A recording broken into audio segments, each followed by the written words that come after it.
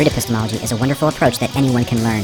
Please follow me on Twitter at MagnaBosco or on Facebook and YouTube at MagnaBosco210. You can learn more about street epistemology at streetepistemology.com.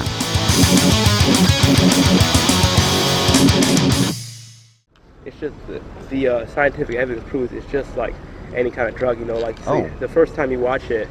Do you value scientific evidence? Yeah, definitely. Yeah, Denzel, if we can provide you, if I can provide you or somebody that follows us closely, if I discovered some scientific evidence that showed that everything that you've just described very eloquently, it doesn't work in that way.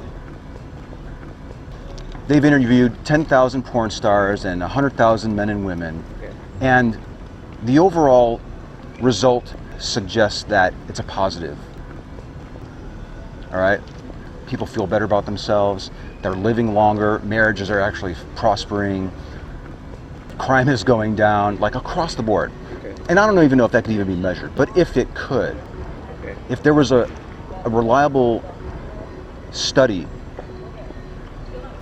that showed something completely different than what you're outlining just now, would you change your mind on it? No, I wouldn't, because at the end of the day, I do value like, you know, scientific evidence, historical evidence, and that kind of stuff. But at the end, at the heart of it, like, I'm a Christian, so I live like by a set of principles. Street epistemology is a technique by Dr. Peter Boghossian in his book A Manual for Creating Atheists and his Android and iOS app, Atheos.